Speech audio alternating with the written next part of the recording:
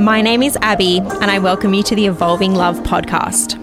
Whether you are happily monogamous or polyamorous or anything in between, I welcome you to join me in these conversations with my husband and other special guests.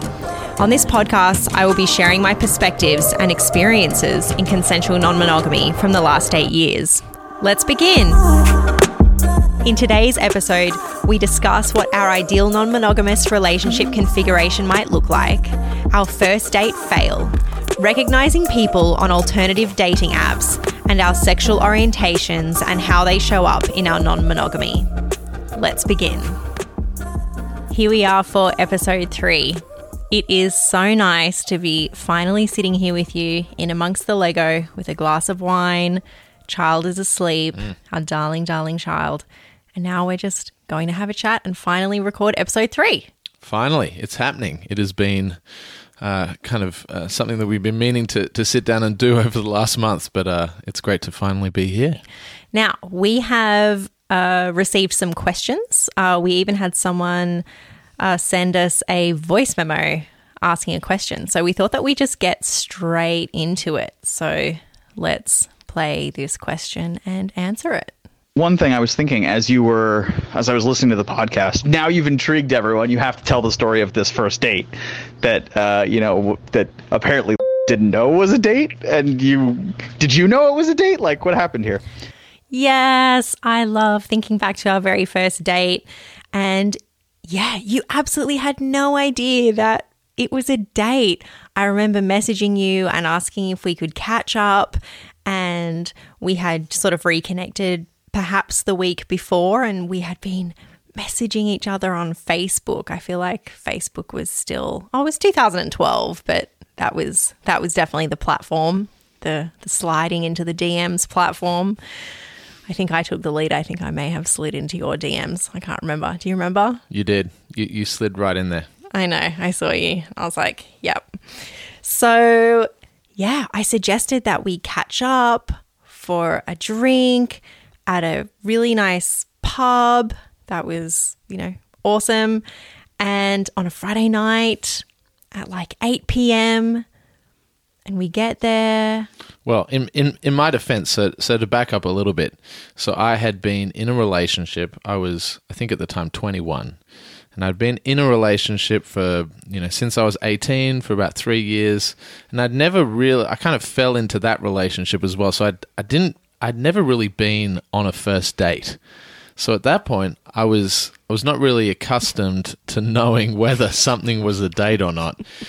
In retrospect, well, you know about dating now. I definitely know about dating now. I think I've You've made up for it. I've definitely tried to catch up for lost time.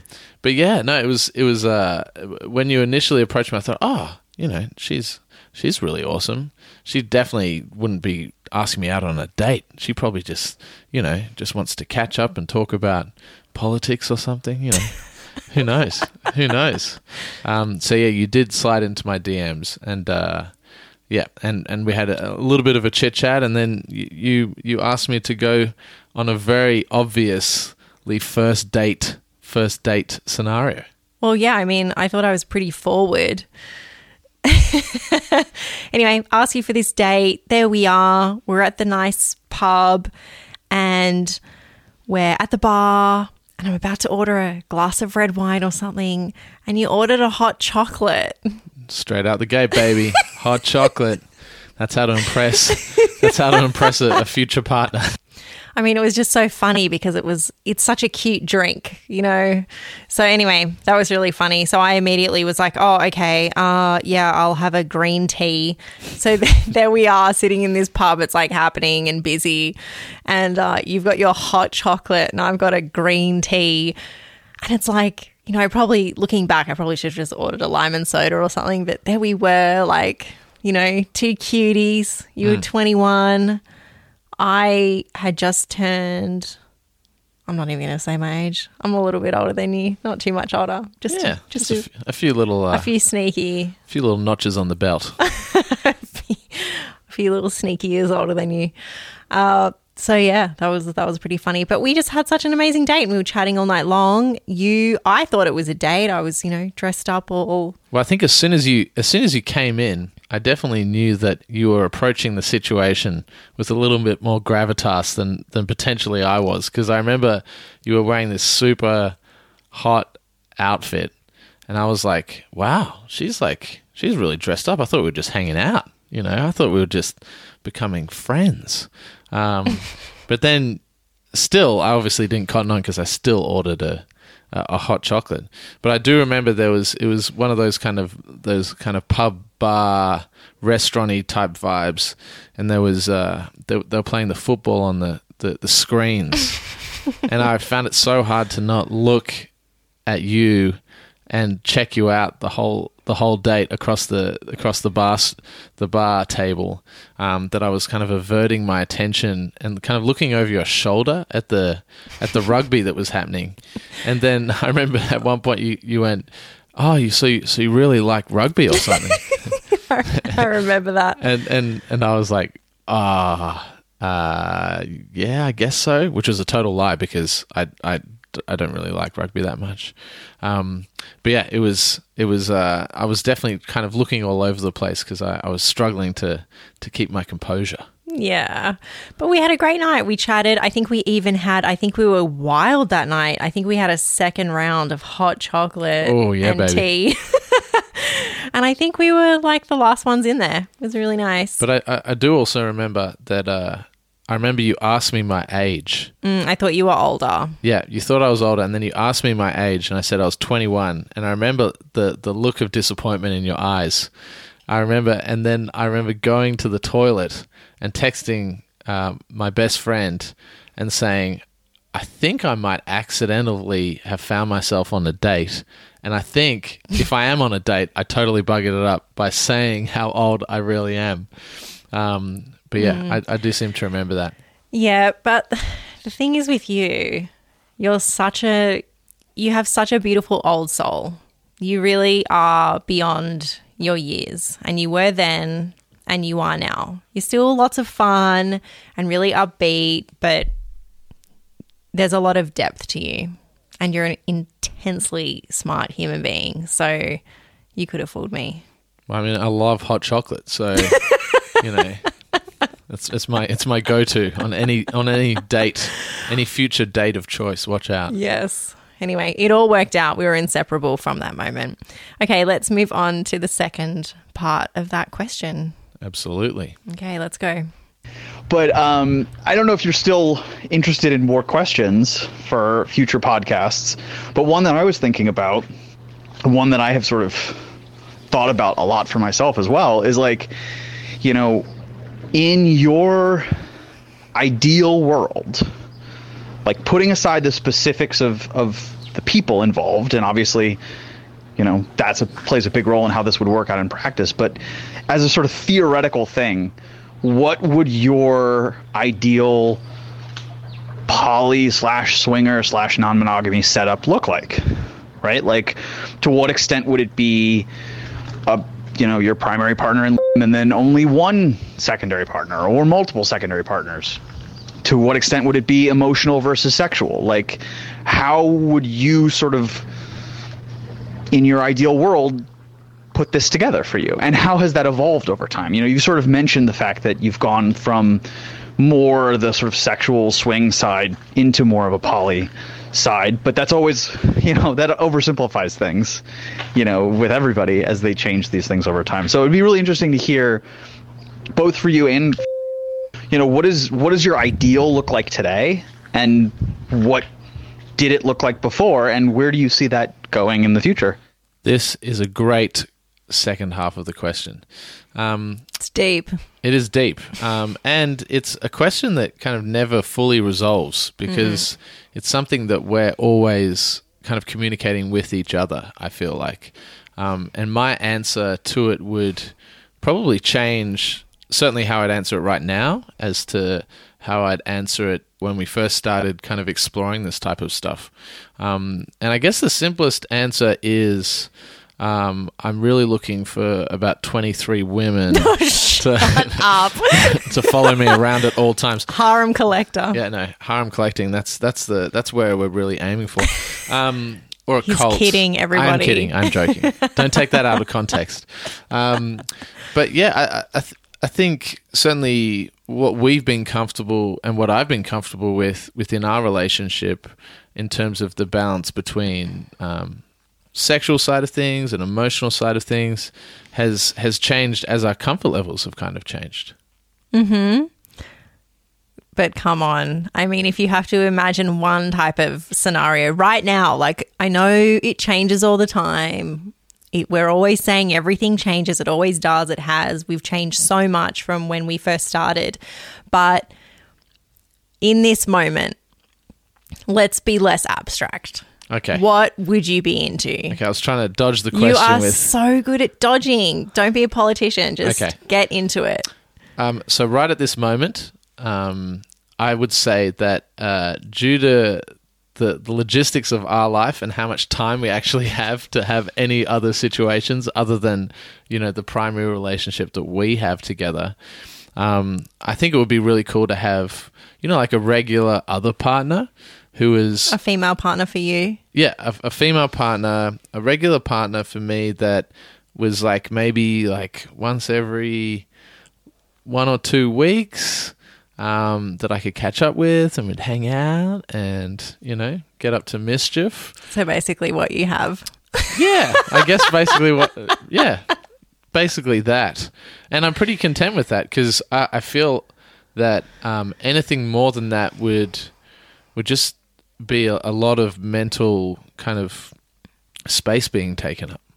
Yeah. Yeah, just personally. And I think with our connection, like we're always connecting kind of, there's like an undercurrent of like sexual connection that's always happening within our relationship. And so I'm not looking to another partner to like outsource, the sexual side of things.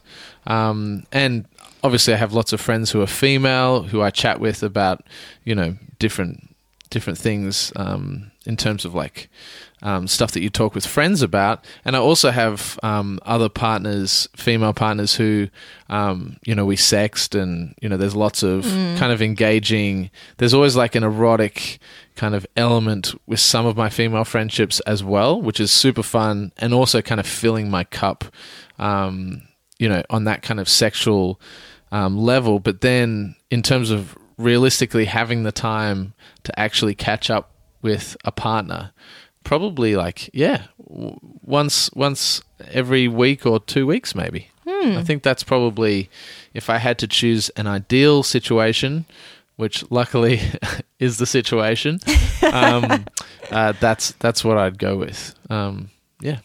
What about you? That's cool. What's your dream situation?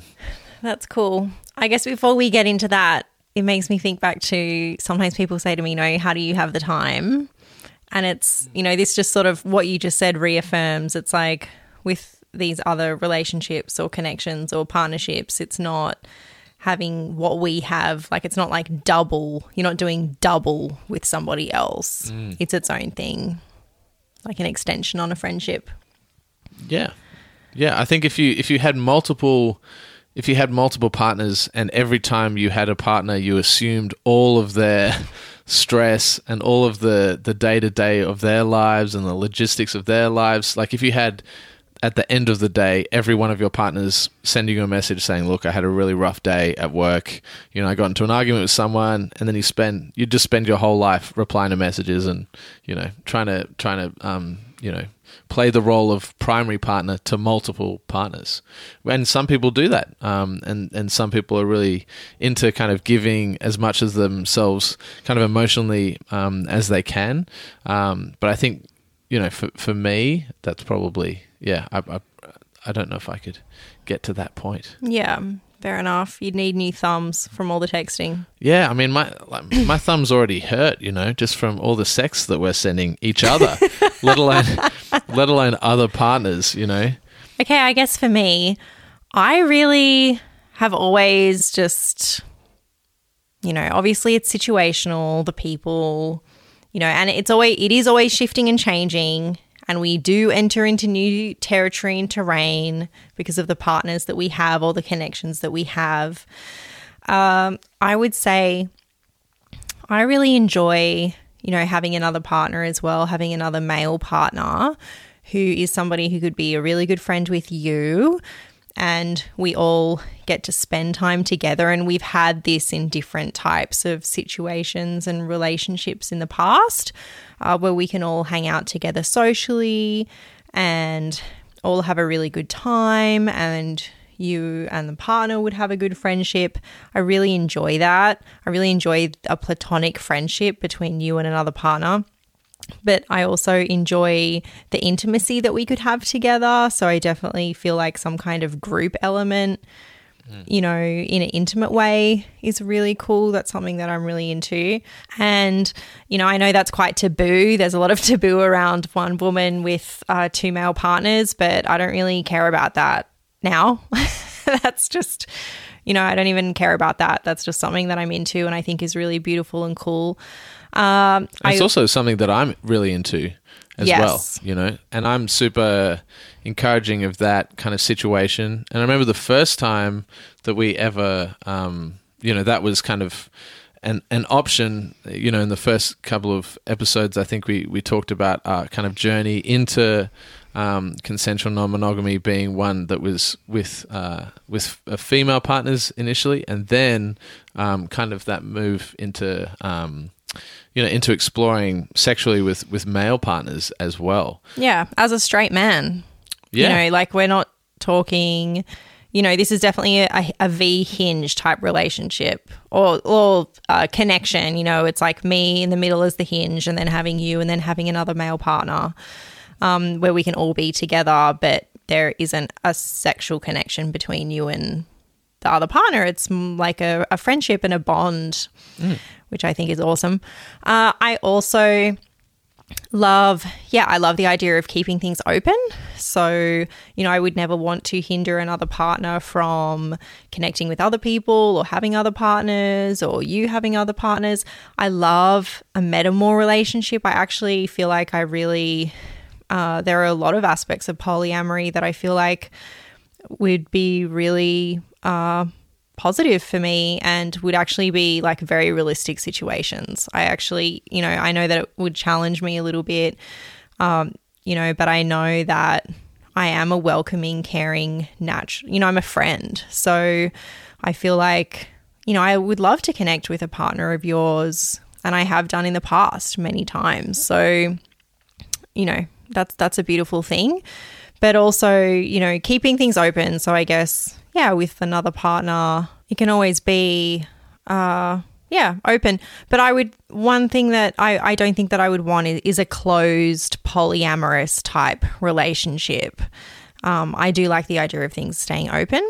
I could imagine maybe a closed polyamorous relationship later on in our life when we sort of get to a point where we, maybe we're a fair bit older, we have our darlings who we're close to, and we're just good. So, like in the nursing home, yeah, I've never really thought of it like that, but that's where all the fun happens. I mean, apparently we have heard there are some funny nursing home you can have stories. like a little polycule happening. You could have rooms next to each other. One. Oh, it's kind of set up for it, isn't it? Yeah, with Beryl in one room. Oh my gosh, stop. Us in the other. Okay, stop. That's too much. But as far as, I think I don't really know what I would identify as at the moment as well with my openness. I feel like I do have a polyamorous heart, but I don't know if I'm in a place at the moment to really practice polyamory and sort of honor different partners in a way that would feel really nourishing for other people as well. I think because of where we're at in our life and our, we're so enmeshed with each other. We're so entwined and very emotionally monogamous in so many ways. So I don't really know how to connect those two, understandings together of, yes, I think I probably am polyamorous, but I'm not quite sure how to practice polyamory at the moment in a way that would honor other partners and would honor what we have and have all of that working. That's the more people, the more our hearts open, the more emotions and feelings are involved. It's so delicate, and we really do have a lot happening with our son and our life and everything. And I would want to honor everybody. So yeah, I'm just being gentle with it, and it's just something that we're just in conversation about and just not rushing. There's no rush. There's no end point to polyamory. It's just day by day and week by week and keeping the conversation open. Yeah, I think so. And I think that's the healthiest way to do it is just to keep the conversation flowing and keep evolving, or just hitting pause, or even regressing. There can be a beautiful thing about trying something and then maybe realizing that, okay, that was slightly out of our comfort zone or didn't feel right necessarily, and then just kind of retreating back into kind of a previous setting of your relationship can also be really beautiful and healthy at the same time. And that's what I say to friends who are monogamous and who are curious about non-monogamy in one way or another, whether it be just a little bit of sexual explorations together with somebody else or, something that's a little bit more monogamish. I always say to friends, I'm like, you can try this and then go back. I think there can be a lot of ideas around if you do this once, everything's changed, you're never the same, your connection's ruined, something or other. I think that probably plays into some kind of monogamy, purity type, only being each other's person or something. But you can just try something out and then go back if it doesn't work. I mean, that's something that I spoke with recently about someone who did ask me the question. They said that they were thinking about opening up with their relationship, and they said, is there a risk to doing this? And they were really concerned that that it would potentially kind of break their relationship by in the worst case scenario. And my response was that really the only risk is that once you kind of explore these ideas and start having these communications with your partner and having these experiences, it's very hard to forget that the experiences happened. And if both people in the relationship really are on the same page about opening up and then trying to explore these things together in a really healthy way, and then one person in the partnership goes, this is amazing, this is totally how I want to live our life together in our partnership, and then the other partner goes, actually, this is absolutely not what I want to do. That, I guess, can be a really tricky thing to kind of backtrack. It can be very revealing. So, and I think, it can show you a lot. And for some, it might be easier to not step into that space because, things might already be going really well. And it's like, why change it up or try something different? So I think it just comes down to people and all of that. But I think, it would be a lie to say that, trying these new types of relationships that it's just really easy and it's just really fun all the time and all of that. It's like it does take work. It is unstable sometimes because you're bringing in new people. So there are new possibilities for things that you can't really plan for or expect to show up. So I was just reading recently in Jessica Fern's book, Polysecure, that non-monogamous relationships are inherently a little bit insecure because of the very structure of them, because there are so many moving parts. So you can still have security within yourself and within your partnerships, but the sort of structure amongst themselves and they're ever changing. So, you sort of have to be at peace with the fact that things do ebb and flow, that there are shifts. So you sort of have to be ready to ride those waves. And I think there are probably some ways, thinking back to what I said before, I feel like there are definitely some ways in which one can kind of, prepare themselves for kind of moving into that space of opening up the relationship, and that kind of worst case scenario of your partner loving it and you not loving it, or vice versa. If you are firstly fantasizing about all the hot situations that could possibly come, a lot of the red flags could come up early on. We spent a lot of time before we did anything with any other people, kind of bringing people in, of having these hot steamy nights where we were chatting about, wouldn't it be amazing to have a threesome with your work colleague. Oh yeah, we did. Yeah. Mine. That was awesome. Yeah, we did. But I mean, those fantasies are what kind of prepare you for the reality of actually doing something. Yeah. You don't really want to just go, oh, okay, well, this sounds like a great thing. Let's just do it. And then you've never actually talked about it when you're having sex. Well, yeah, absolutely. And you want to cultivate compersion in your mind together in fantasy before you're in the moment. It is something to be cultivated. It is, compersion, a state that you enter. So getting into that zone, getting into that mindset, and, sort of preparing yourself within your imaginations. It's a really beautiful way to do it, and see what comes up. Even a guided compersion meditation, talking things through with one another. It's awesome.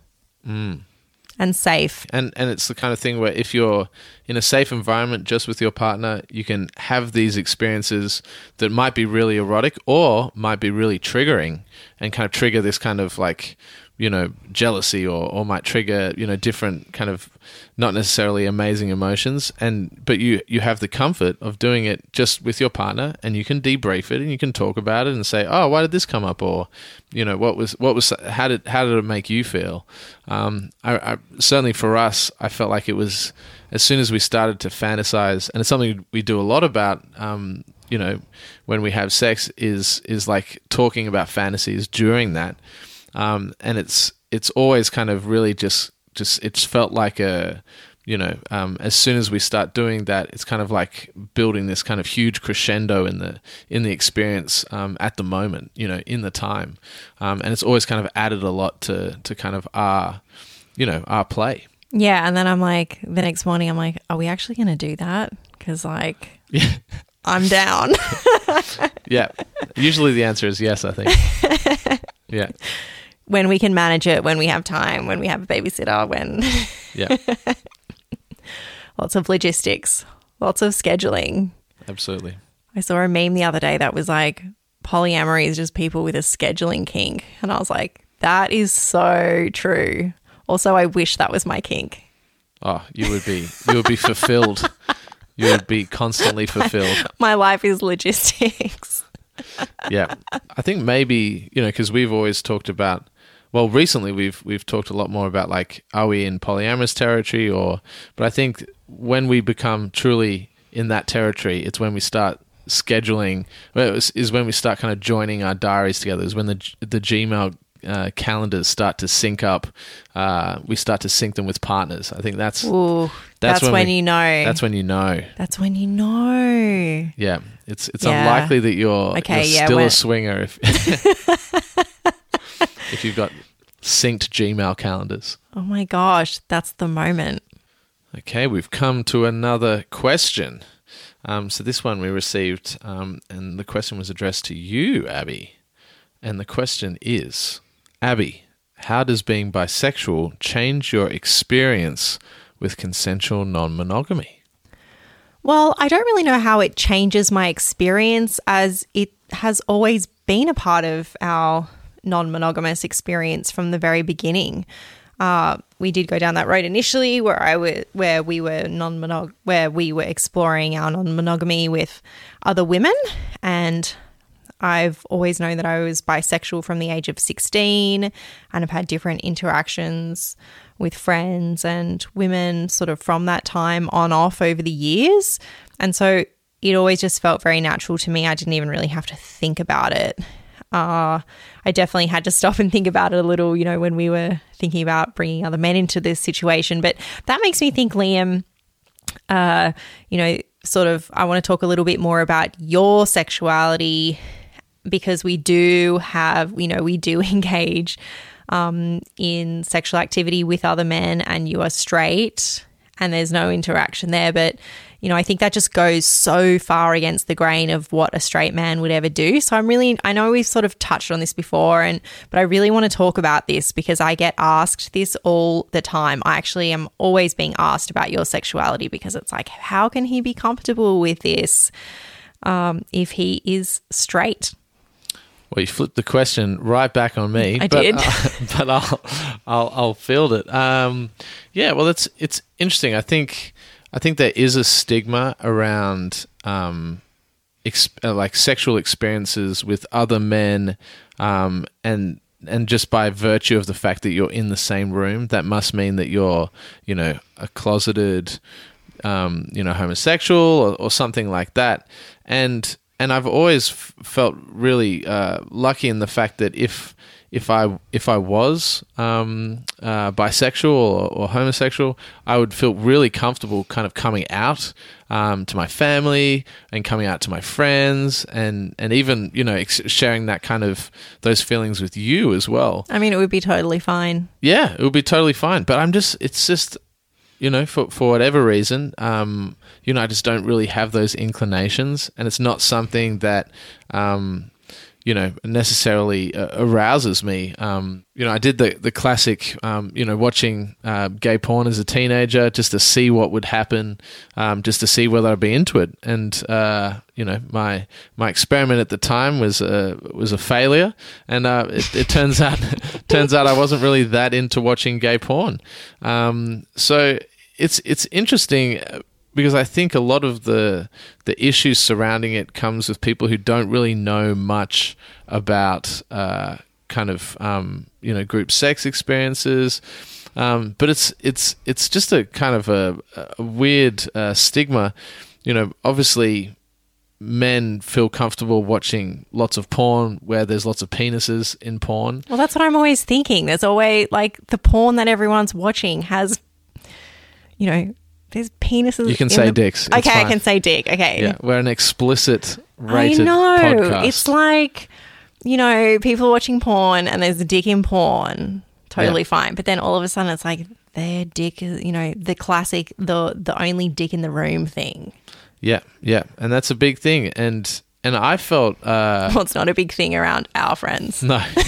Not among the people that we hang out with. But yeah, that's true. But a lot of people who, like a lot of friends who don't necessarily, like a lot of our older friends who aren't necessarily kind of in the scene or kind of know about these things, these are the questions that they usually have for us. You know, these are questions, that kind of question of like, oh, well, Liam must want to have a threesome with another guy just because he wants to be around another naked guy and kind of get involved with another naked guy. Even if he doesn't do it at the time, you know, he must be, you know, secretly harboring these kind of feelings.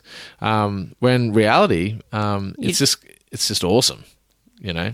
It's so awesome. It is awesome, and I love it, and you know, I'm lucky that I feel totally comfortable within myself, and also within my own kind of, I guess, masculinity or sexuality, that, you know, I don't feel that threat with another male presence, and that's something that, you know, some people have to kind of really reconcile, you know, working through by being within this kind of orientation of being open to kind of different sexual experiences. There's a lot of guys out there who are really comfortable having as many threesomes as they could possibly handle with women, but as soon as their partner goes, well, okay, we've had heaps of threesomes with women, I'd love to connect with another guy, the guy goes, oh no, that's not happening.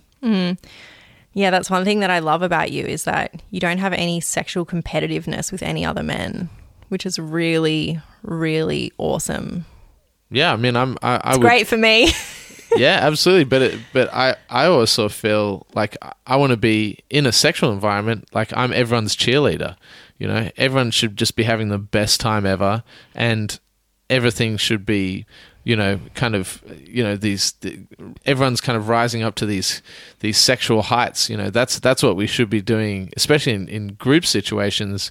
You never want to be in a situation where you go, oh, well, I hope that guy isn't as good at sex, so then I'm going to look really good, in front of my partner. It's like, that would be so horrible. That would be so horrible, but it does happen, and I think whenever you're in a situation, I just want it to be so awesome for you that that it really feeds into our relationship as well, and I get to see you in these really amazing states of excitement. So exciting, yeah, a beautiful sexual collaboration within the group. But I'm going to flip the question back onto you, so you have to actually answer the initial question. Didn't I answer it? I guess you kind of did. But can you share? I'm gonna ask a more specific version of that. So can you explain or kind of describe a time within our relationship when you kind of really felt like you were kind of falling for a girl? Yeah. So that definitely happened, I think, in 2015 when we had a friend of yours visiting with his wonderful girlfriend, and we had a very spontaneous, very exciting sort of sexual encounter with them that nobody planned for. There wasn't even really any communication around it. I had only met her that day. We'd spent the day all together and spending time and having a lovely time and great chats and dinner and a little bit of wine. And then her and I just had such a strong connection. And then the four of us were together, and it was so beautiful and special. And it went on for so many hours. And then the next day, I remember they went off somewhere else on the next part of their trip, and we were to see them again a week later.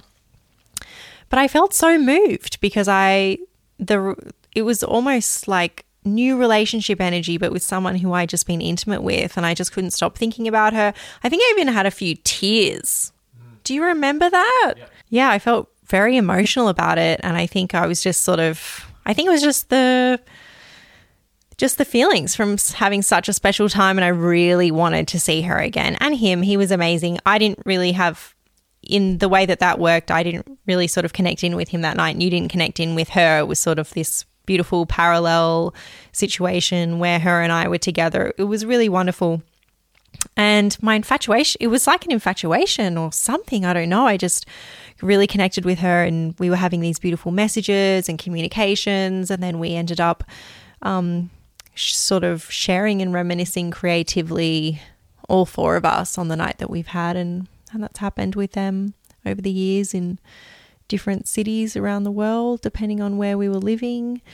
And yeah. So now we're going to come to our final question, which I think is quite a good one, actually. It is, have you ever recognized other people, or have you been recognized by other people on a non-monogamous dating app? Great question. It's so good. Yes and yes. Well, we do live in a place that doesn't have a huge amount of people. So that does increase the chances of I haven't accidentally stumbled across like my old English teacher or something, or like my mum's best friend. That would kind of be pretty wild.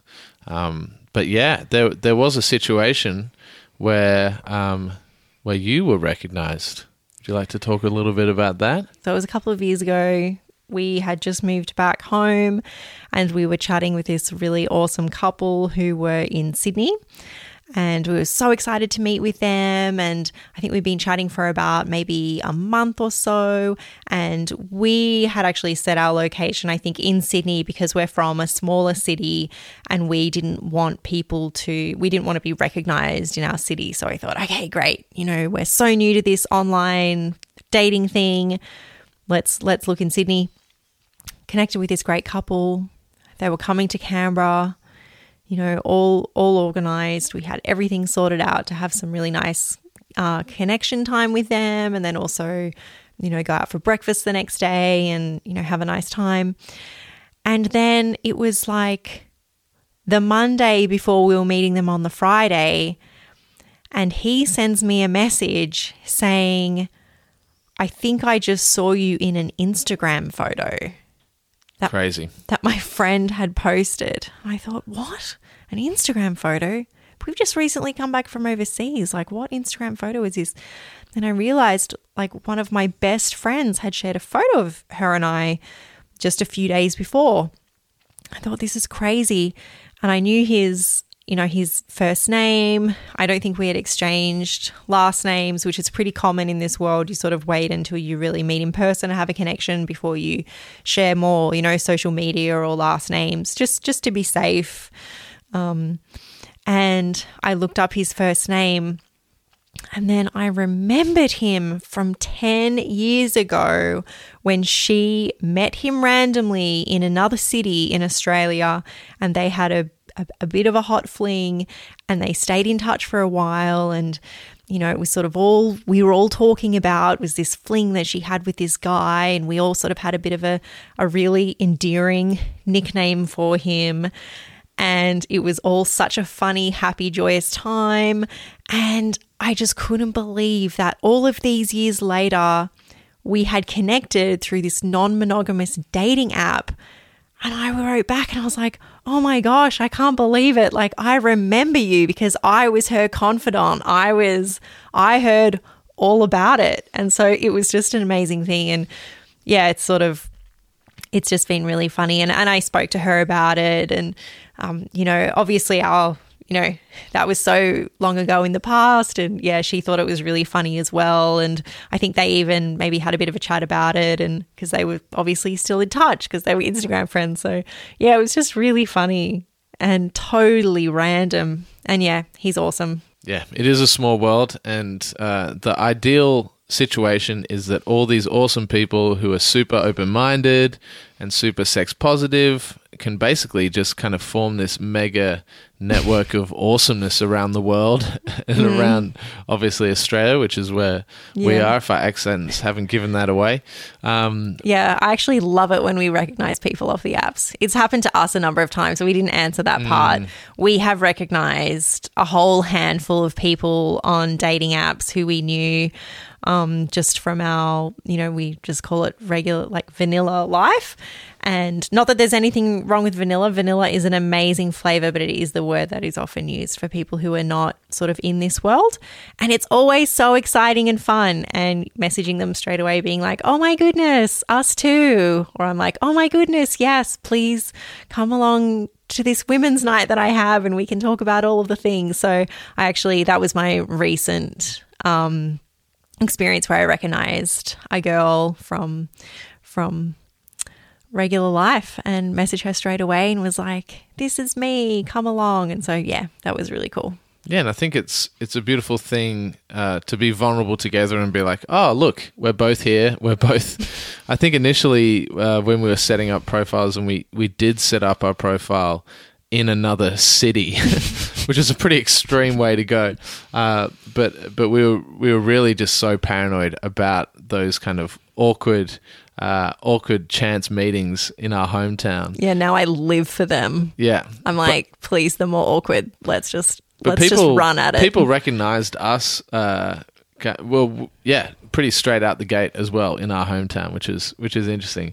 But everyone's super super chill about it, and everyone's if people are bumping into each other in those kind of online, kind of open-minded places, usually everyone's down to have a chat about how funny it is that you've somehow stumbled across each other, and now you're going to go to the park and hang out. Yeah, I think there was also one time where you really recognized someone's jawline, and then you were like comparing the photos you were showing me. Yes, yeah. You were like, is this the same jawline? Yeah, I do remember that. Yeah.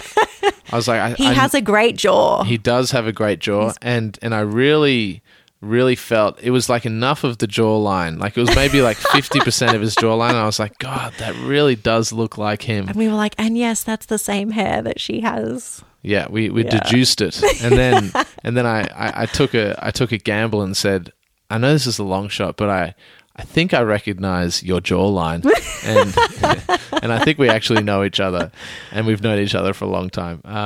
That's great. Yeah, it's a small world, but these are fun little coincidences when they do happen. Thank you so much for listening to the 3rd episode of the Evolving Love podcast. If you would like to reach out to us, get in touch, you can follow my Instagram page, which is Evolving Love Project, or you can reach out to us via our website, which is www.evolvingloveproject.com. And if you are enjoying listening to this podcast, we'd love for you to rate it wherever you listen to it on your podcast platform, whether that's on iTunes or whether that's on Spotify. Feel free to subscribe, or just tell anyone who might be interested in listening to people talk about these topics. Thank you so much for joining us here and listening to us on the Evolving Love podcast.